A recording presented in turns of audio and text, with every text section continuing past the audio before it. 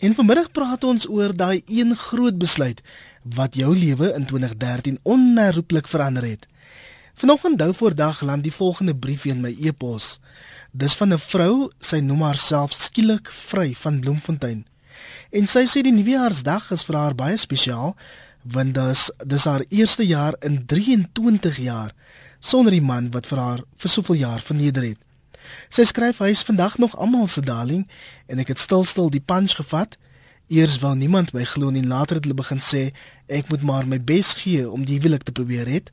Ons het net een kind en ek het aanhou probeer. Gelukkig het ek in 2013 besluit om vir myself op te staan. Ek is geskei en nou kan ek in die lewe weer vierkant in die oë kyk. Dis skielik Vry van Bloemfontein se kort briefie. Kom ek lees solank die briefie van Lynn wat sê sy is 65 jaar oud. Sy sê ek was woedend vir 'n man wat ek geglo het lief is vir my. Ek moes toe ontdek hy het voete van klei, hy's ruggraatloos en die grootste leienaar. My hart was heel gebreek. Ek wou niks van mans weet nie. Nou besef ek dat ek 'n engel waardig is en ek gaan trou in 2014. En dis 'n SMS van Lynn wat 65 jaar oud is. Ook 'n briefie van Rentje wat sê ek het hierdie jaar besluit om uit 'n verhouding te gaan waar daar heeldag argumente was en ek verbal abuse moes hanteer. Dis verbale misbruik en dit was in Junie vanjaar. Ek het alles daar gelos en ek gaan nuut begin. Ek was nog nie een dag spyt nie. Goeiemiddag Hector. Goeiemiddag. Hi daar, vertel vir ons jou storie van oorbegin. Ja, oorbegin. My lewe het begin in 2013. Hel.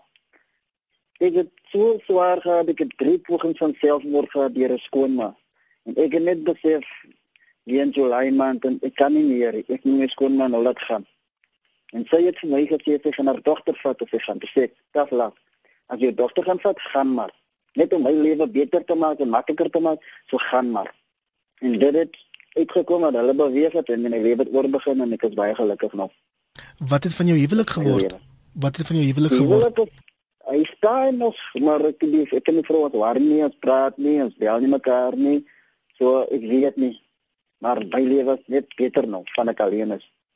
Dankie dat jy jou storie met ons gedeel het. Dr. Jean-Jacques sê, middag Iver, my moeilikste besluit was wat ek moes neem in 2013 was om 'n permanente pos te aanvaar in Bloemfontein, wetende dat ek nooit daar gelukkig sou wees nie. Ek is 'n dokter en ek moes maar noodgedwonge gaan. Ek is nou 'n jaar in Bloemfontein en ek hoop om gou 'n pos in die Kaap te kry.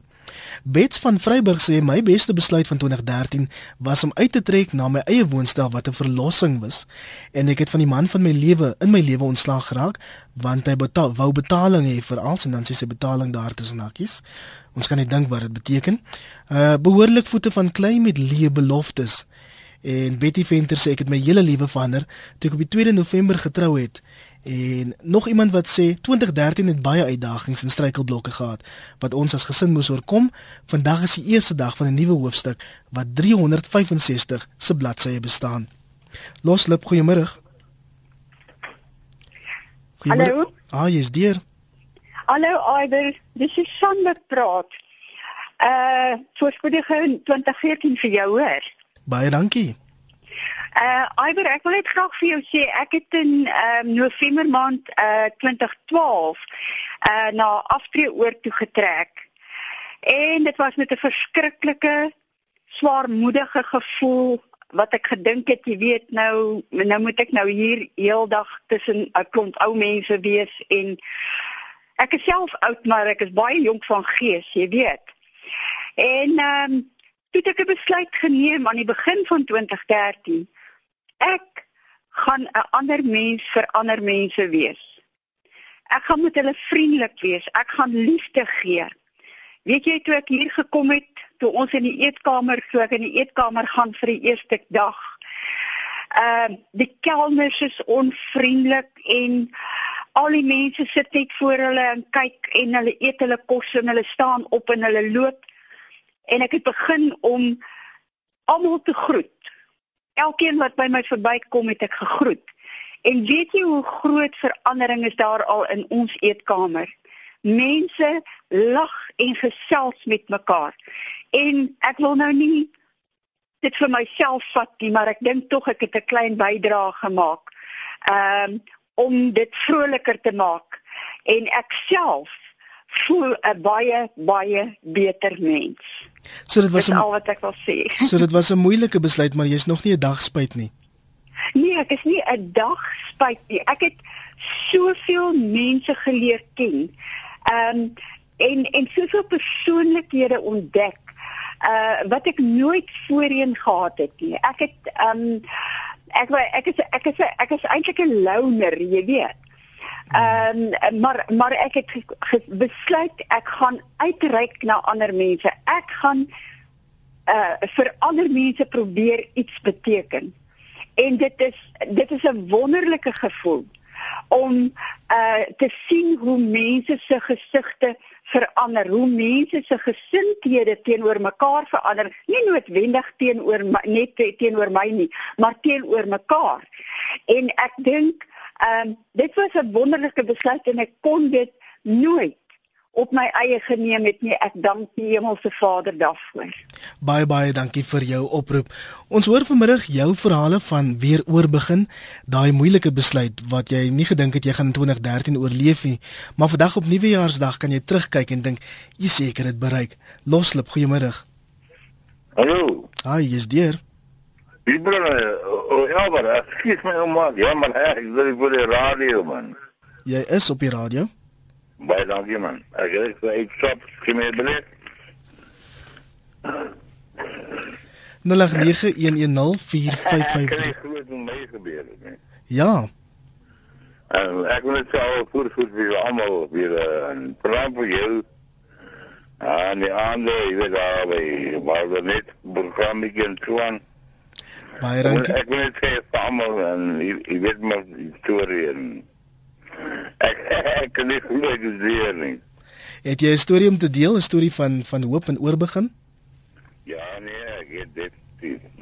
En wat is daai storie? Ek is volgens gery in my bak. Gery op die strand, lekker hier power, want jy weet. En de gooi bij pakje sigaretten weg naar die droom. Ik gistermiddag hoorde hij een story bij de radio. Toen rijd ik terug, ik nu teruggeroep. Ek gaan jou daar moet sny. Loslip, goeiemiddag. Goeiemiddag, wie praat ek nou? Dis Iwer in Suid-Afrika, kan jy hoor? Iwer, dat is ewig al maanden die van Bella Vista series. Ek wil iets met jou deel met wat my hele lewe verander het. Ek het hier in 'n kompetisie ingeskryf. Die idol kompetisie en ek het so goed gedoen. So dit het my hele lewe verander. Dit het nou vir my kans gegee om die musiekloopbaan verder te vat. Iets wat ek nooit sou gedink het en ek was al my 40. Weet dat ek het in ek het saam met jong mense deelgeneem dat ek nou so goed gedoen het en ek dank vandag net die Here daarvoor dat ek so iets kan bereik het en ek kyk nou terug. Het is my hele toekoms oopgemaak en deure oopgemaak. Iets wat ek nooit sou verwag het. Die so mense nooit te oud om te leer of iets te bereik in die lewe nie. Dit is al wat ek met die luisteraars wil deel. Glo in jou droom. Rig jou mylpaal op en volg dit na. Baie dankie. En as jy nou sê, ekskuus dat ek jou daar in die rede val, as jy nou sê jy het goed gedoen, hoe ver het jy gekom? Want ek het 5de gekom. 5de gekom. En sing jy vandag professioneel? Baie goed gewees. Sing jy vandag professioneel? Ek gaan nou begin so en daarvan gaan ek glo mense my nou raak te sien en mense my genader. So dinge gaan vir my gebeur en liewe deur het oopgegaan. Baie dankie vir jou storie van hoop. Jaco sê vir my op 3343, my keuse was om in die huwelik te tree met die beste vrou en die ma van my kinders. Ons albei kom uit egskeidings wat ons gelaat het met 4 gebroke kinders wat ons as ouerpaar kan lei en ons het ook 'n seun van God ontvang met die 5de een wat gebore is. FVC RSG my verloofde het op 13 Desember 2013 ons verhouding van 15 jaar verbreek. Sy het iemand ontmoet. Nou was Kersfees en Nuwejaar maar lelik en alleen so eensaam, net met verpletterde drome, met my God by my. Francina van die Parel sê ja, ek was ook 'n vrou wat so verneder was en glo my, ek was nog nooit eendag spyt nie. Dis 15 jaar gelede. En ons het vir Soekie op die lyn. Middag Soekie. Goeiemiddag Iwer. Soekie, vertel ons jou storie. Ja, ons het verlede jaar het ons baie moeilike besluit geneem. Moes ons bly met ons wat met ons doen en ons lewekwaliteit was nie so baie na wense vir ons gewees waar ons was nie. Toe besluit ons nou maar ons vat die sprong en ons verkoop al ons meubels en goed. Die kinders was nie baie te vind daarvoor gewees nie en ons het vir ons 2 tente gekry en ons het hier in die Oos-Kaap hier op Sinta, almal ken ons hierso, het ons vir ons in 'n lieflike karavanpark het ons hier vasgehaak en ons het tent opgeslaan en ons het 'n fantastiese lewe, die stilte, die vrede. Ons het aangegaan met werk hierso. Ons het eintlik 'n baie goeie lewenskwaliteit. En dan wil ek ook noem wat ons baie inspirerend was. Hier's 'n ou oomie van 93 en hy is op en wakker en hy inspireer ons en so ons bly nou nog hier so, ons het nou alreeds opgegradeer na 'n karavaan toe. Maar die lewe is eenvoudig, die lewe is heerlik en daar's nie 'n gejaagdheid en 'n bekommernis om dit te doen of dat te doen nie en ons is altyd op vakansie, maar ons werk elke dag en ons is geseënd. En as jy so sien die mense wat so rondhardloop en gejaag na wind, dan wil ek net vir hulle net sê, hulle moet net bietjie stadiger en sit en gaan luister na die wind en die voëls en mens kry vrede en dis net beter. En Ek wil net vir almal daarop voorspoed wens. En mag julle op dit vind wat ons hier gevind het. En as jy nou so terugkyk en dink aan daai dae toe dit so moeilik gegaan het jy ooit gedink dat jy hierdie plek van vrede gaan bereik? Nee, baie beslis nie. Nee, daar was dae gewees dat 'n mens regtig van mismoorig was en jy was tussen 4 mure en jy het nie gedink daar gaan ooit vir jou uitkoms wees nie. Maar die Here lei ons op snaakse plekke en snaakse weë en jy moet net weet waar jy kom naby uit waar jy moet wees. Baie dankie vir jou. En ek sien net, mag julle almal ook hierdie rus en vrede ervaar wat ons hier ervaar. Baie dankie vir jou oproep vanmiddag, Soekie en al die sterkte. 0891104553. Jy is welkom om jou storie van hoop met ons te deel. Loslip, goeiemôre. Goeiemôre, Albert. Dit is Catherine Elizabeth Dix wat praat van Pretoria. Hallo Catherine. Ek wil net vir jou sê baie voorspoedige nuwe jaar en baie dankie vir al jou fantastiese programme wat jy aanbied. Ek het 'n besluit geneem, dit het nou nie eintlik op 2013 betrekking nie. Dat dit 11 jaar terug gebeur wat ek hierdie besluit geneem het en ek staan al 11 jaar by hierdie besluit. Ek het gedink ek het 'n man gekry, 'n engel uit die hemel uit, dit 'n duiwel uit die hel uit. Ek was 9 jaar met hom getroud. Ek het my alles vir hom gegee. Ek bekruip die 70 en net om uit te vind nadat ek 14 maande met 'n kankerstryd met hom gesukkel het hy gebed teenoor ons pastoor uit verskeie verhoudings met ander kleurige vrouens gehad en daarmee maak ek nie ander mans sleg nie. Daar is goeie mans. Hulle is geplant, maar die oormeerderheid is gesaai. So ek wil staan vir my besluit wat 11 jaar terug oor my pad gekom het. Ek word net sterker elke dag, maar ek het geen vertroue nie. Dit klink vir my of jy al 'n bietjie sterker is as 11 jaar gelede, is ek reg? Ja, baie sterk, maar die vernedering wat ek moes deurgemaak het, ek het die tekens opgetel. Ek het hom gekonfronteer. Hy was Engelssprekend. Hy was van Durban, ek was van Pretoria en toe ek soontoe verhuis. So ek het myself ontwortel om soontoe te gaan, maar ek is terug in Pretoria waar ek gebore en getoe is. Ek is by my 2 seuns uit my eerste huwelik uit, want my man is 6 weke voor my laaste seun se geboorte oorlede en hy word nou 42. En nou ja, soos ek jou sê, ek het gedink dit is 'n fantastiese man, maar as ek hom konfronteer het, oor sekere goed wat ek gekry het in sy file facts, wat hulle gebruik om die AIDS te voorkom en kalfvoet van vrouens, en hy het altyd na ure afsprake gehad. Dit is seker wanneer die dinge gebeur. Dankie dat jy altyd in ontkenning. Maar ja, ek het geen vertroue nie. Ek sê nie al die mans sleg nie. Ja, moet goeie mans buite wees, maar hulle het nog nie my pad gekry nie. Alle sterkte vir jou. Ek hoop dat 2014 vir jou liefde sal bring. 0891104553. Dis die nommer hier in Johannesburg ateljee as jy jou storie wil vertel oor 'n moeilike besluit wat jy in 2013 geneem het en vandag op Nuwejaarsdag kan jy terugkyk sonder om daaroor spyt te wees. Ons het in 2013 besluit om na 39 jaar uit ons groot huis na 'n aftreehuis in 'n aftreeoord te trek. Baie groot besluit en 'n traumatiese proses, maar ons is nou baie rustig en gelukkig. Dis 'n SMS van Cecilia. Ries van Uitenhaag sê ek het versoen met my 2 stiefkinders 5 jaar na my vrou se dood en ek trou weer op 6 April 2014. 'n Luisteraar wat sê ek het gedog my lewe tot 'n einde gekom Kersoggend, maar danksy die Here se genade sien ek uit na die nuwe jaar. En nog 'n SMS wat sê my laaste kind is in 2013 uit die huis universiteit toe. Dit was swaar, bitter swaar, maar ek moes op 'n stadium besluit om vrede te maak en vandag is ek daar. Loslip, goeiemôre. Goeiemôre. Haai, ons kan jou hoor. Wie praat nou? Dis Iver Prys. Dis reg, het jy 'n storie om te deel? Okay, maar sê François. Nee, lyk my dis 'n nuwejaarskalender. Haai, Loslip, goeiemôre. Middag Iver. Haai, jy's deur. Dis Bram Vermeulen hier van Moreesburg. Hallo daar. Ek wil net die volgende met jou deel. Een, dis ietsie rondom vertroue. Ek dink die grootste ding wat 'n mens se lewe ook onherroepelik te verander is vertroue in mekaar en jou eie vertroue met diegene met wie jy elke dag omgaan.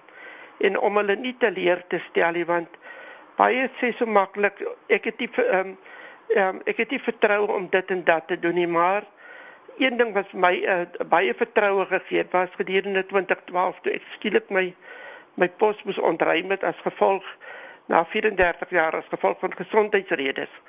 En ek het met vertroue en hoop opgegaan en so aan. En dit het vir my ontsettend beteken die vertroue wat ek in my medmense kry, die geleenthede wat op my pad tans kom as 'n afgetrede persoon en so aan. En dit is net onbeskryflik om te dink wat vertroue in 'n mens se lewe kan doen. En is dit iets wat jy in 2013 besef het? Weet jy, ek het dit nou gisteraand besef by die oujaarsdiens. Ja. Toe my dominee vir my sê, Bram, ons het jou hierdie nuwe jaar nodig. Jy moet 'n bietjie dink aan onderwerpe wat jy skryf vir die nuusbrief. Want ons wil 'n bietjie dink daaroor. Ons wil jou in 2014 meer gebruik met hierdie geleenthede en so aan. En dit het my gisteraand weer opnuut laat besef hoeveel vertroue daar kan wees as jy jouself gee. En toe my dominee dit nou gisteraand vir my noem, toe sê ek juist vir hom, ek is juist besig weer met 'n onderwerp vir ons kerk se nuusbrief vir vroeg in die nuwe jaar. En nou kan ek maar veel noem wat die onderwerp is. Ja, asseblief. Ons het mekaar nodig, ook om mekaar lief te hê. En ek dink daar is so baie wat daarin opgesluit lê. En soos ek sê, en daar kom so wat die Allerhoogste vir my gee wat daar uitkom. En ons het mekaar nodig. Ons het RSG nodig. Ons het vir julle nodig in hierdie nuwe jaar. En ek meen net daai vertroue in mekaar maak dat jou lewe onherroepelik verander. Dis maar my klein beskeie bydrae. Ek weet nie of daar nog iets is wat jy wil vir my vra. Nee, dis reg. Baie dankie vir jou bydrae en 'n geseënde nuwe jaar vir jou. Kom ek loer gou nou van die SMS'e wat ontvang is hier op 3343. Iemand sê ek het my God ontmoet na 46 jaar en dis nou in 2013 en saam met dit het ek ophou rook na 30 jaar. Ek dank hom. Aan my engel, ek weet dit is so moeilik om jou kind te verloor op Kersdag. Ek probeer sterk wees vir ons albei, al is dit hoe swaar. Kom ons lewe nou. Koos Byt van Klerksdorp sê na 22 jaar vind ek uit my seun het 'n ander pa. Ek voel nie sleg nie, want ek het dit lankal vermoed. 2013 het my lewe verander. Ek het 'n goeie gevestigde lewe gelei. 10 maande spesiaal my vrou om te trou. Ek het my werk gelos, na my geliefde toe getrek en dit was op 25 Augustus het ons verloof geraak en 29 Augustus, dis 4 dae later, is hy stil in sy slaap oorlede. Ek hoop 2014 sal my lewe kan verander, want ek is nou werkloos op 52 jaar. Ek het vir baie lank 'n buiteegtelike verhouding gehad. Ek het dit in Junie 2013 verbreek. Vandag kyk ek terug en besef ek, dit was die beste besluit ooit. My man en my kinders is nou my eerste prioriteit. Dan ook 'n SMS van Stephanie van Newcastle in KwaZulu-Natal. Ek het na 11 jaar eers werk gekry. Ek was ook afhanklik van 'n man wat 2 keer oneerlik was. Vandag is ek op my eie. En dan laastens iemand anoniem wat sê, ek was 31 jaar getroud en my eksman het my geskei en ek het eers na 3 maande uitgevind, maar ek is nie spyt nie, ek het vir myself gesê 2014 gaan my jaar wees.